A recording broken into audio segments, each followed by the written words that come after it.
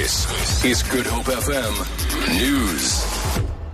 Good morning. The University of Cape Town says its decision to move the statue of British colonialist Cecil John Rhodes from its campus to a safe place signifies an important milestone in the transformation of the country's institutions of higher learning. This follows the University Council's unanimous decision that the statue should be removed by 5 o'clock this afternoon.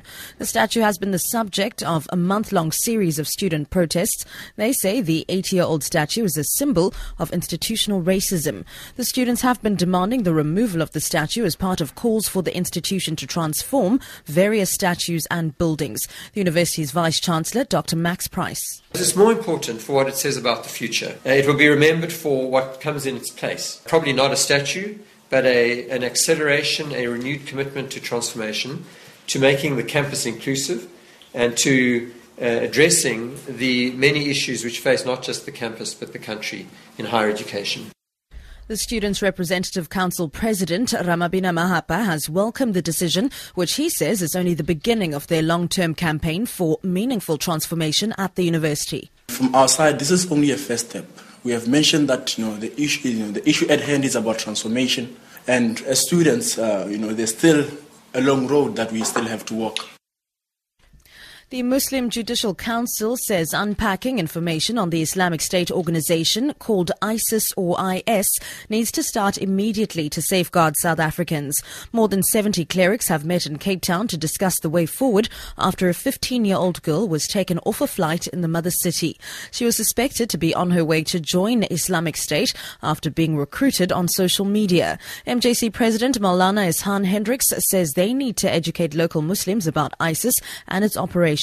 It is our assessment that the imams need to be given more reliable information other than just from the social media. That means that we need to unpack ISIS. We need to unmask the personalities in ISIS. The case against a man who allegedly attempted to infect his former girlfriend with an HIV virus is expected to resume in the Duzuma Magistrates Court north of Durban.